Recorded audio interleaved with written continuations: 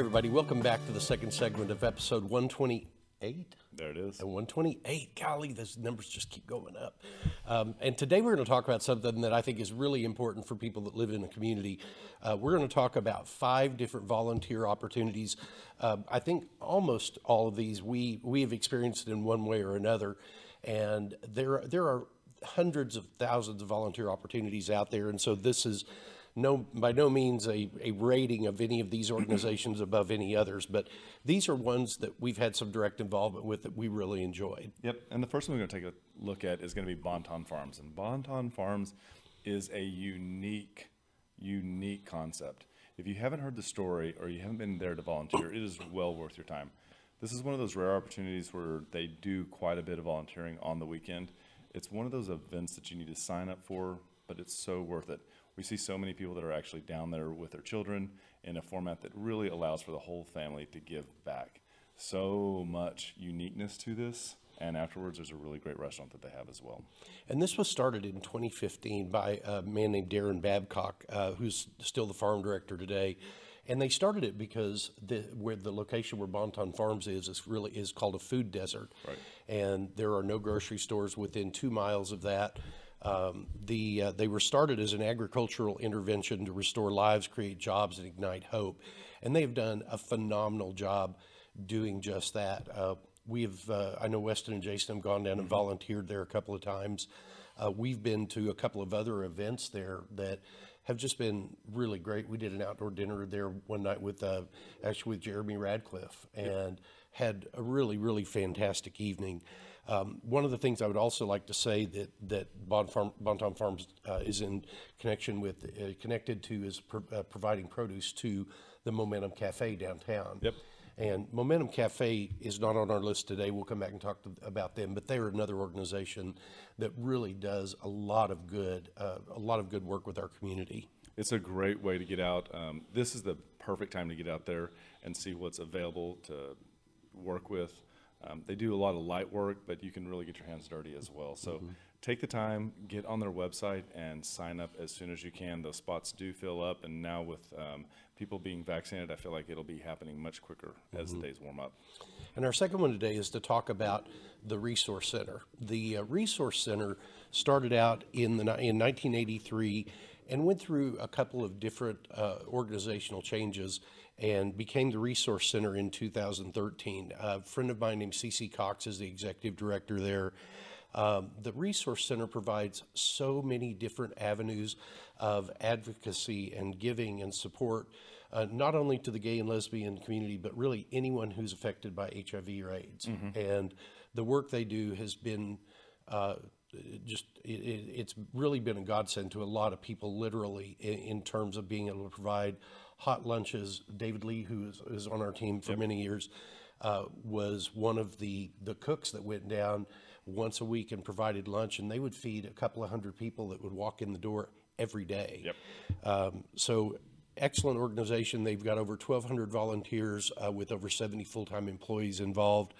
And just can't say enough about their organization. Absolutely. It's a great way to give back to a community that's very near and dear to the Oaklawn Uptown area of Dallas. And then our next one to talk about today is Dallas Animal Services. I almost said those damn animal services, but Dallas Animal Services. It's my day today, y'all. Fire. Oh my gosh.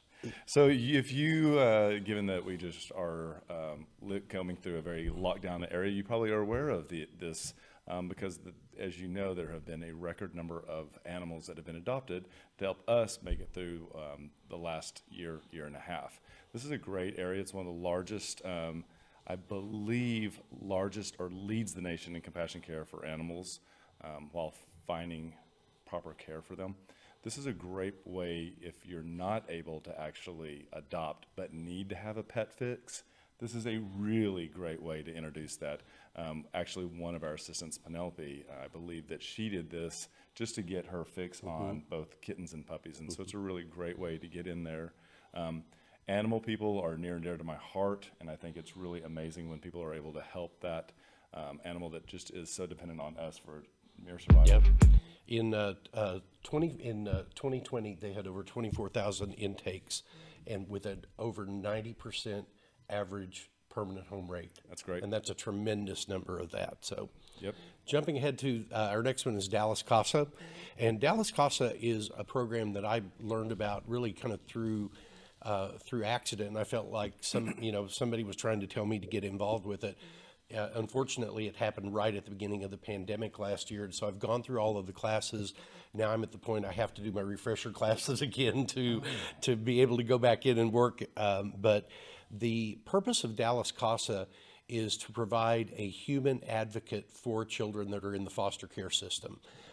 This is a person who is the one person that is always there for them, whether it is to meet them at their medical appointments, or if it's to come and see them in their foster care home, or if it's to go to court and be their advocate, because potentially the parents have an attorney in this situation, and the state has an attorney in this situation, and there's not necessarily an attorney there for the child themselves. And so that's what this person does. The CASA stands for Court Appointed Special Advocate. Yep. And really a great program, and we can't wait to get more involved in it. And I think Cynthia Isigueres, which is on WFAA 8, I believe she is actually a big proponent and may actually have been a CASA member at one point.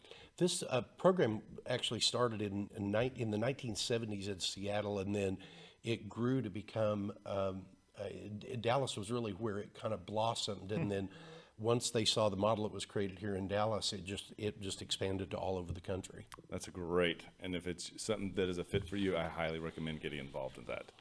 One of the ones that's near and dear to my heart is called Camp Sanguinity.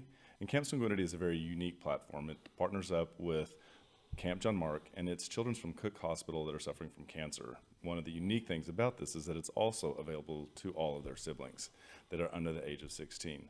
What this does is it really allows the family to actually get out and relax as parents, but also for kids to be in a situation where they're safe and they're actually able to behave as children no matter what their situation may be within limits.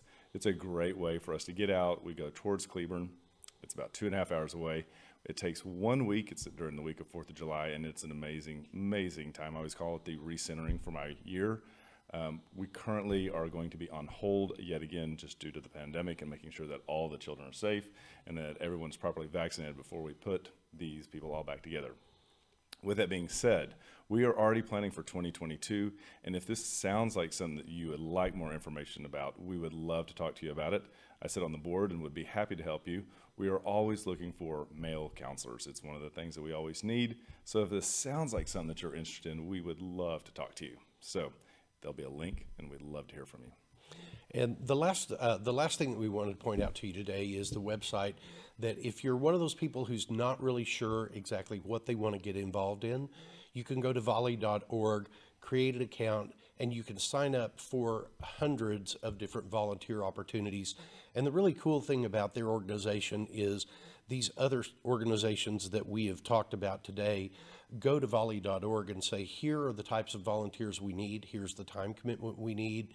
A lot of these are going to be very short-term projects where if you're someone, maybe you've only got 2 or 3 hours a week to be able to do it, but you want to do something, this is a great resource to be able to do that. Yep, and I would say that as we all are looking towards what are we going to get out and do, how are we going to endure the summer, this might be a great time to not schedule a vacation, but look in a way to be able to give back and see how that works with you and your family, and maybe that could be something that could actually become more of a routine. I think that you had some great friends that they had a standing appointment where, was it like on a Wednesday night once a month that they all went down and fed? Oh, yeah.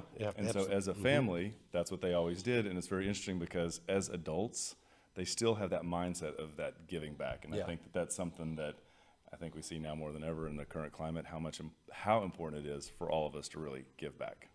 So if you have any interest in these organizations, please click on the links that are down in the comments below.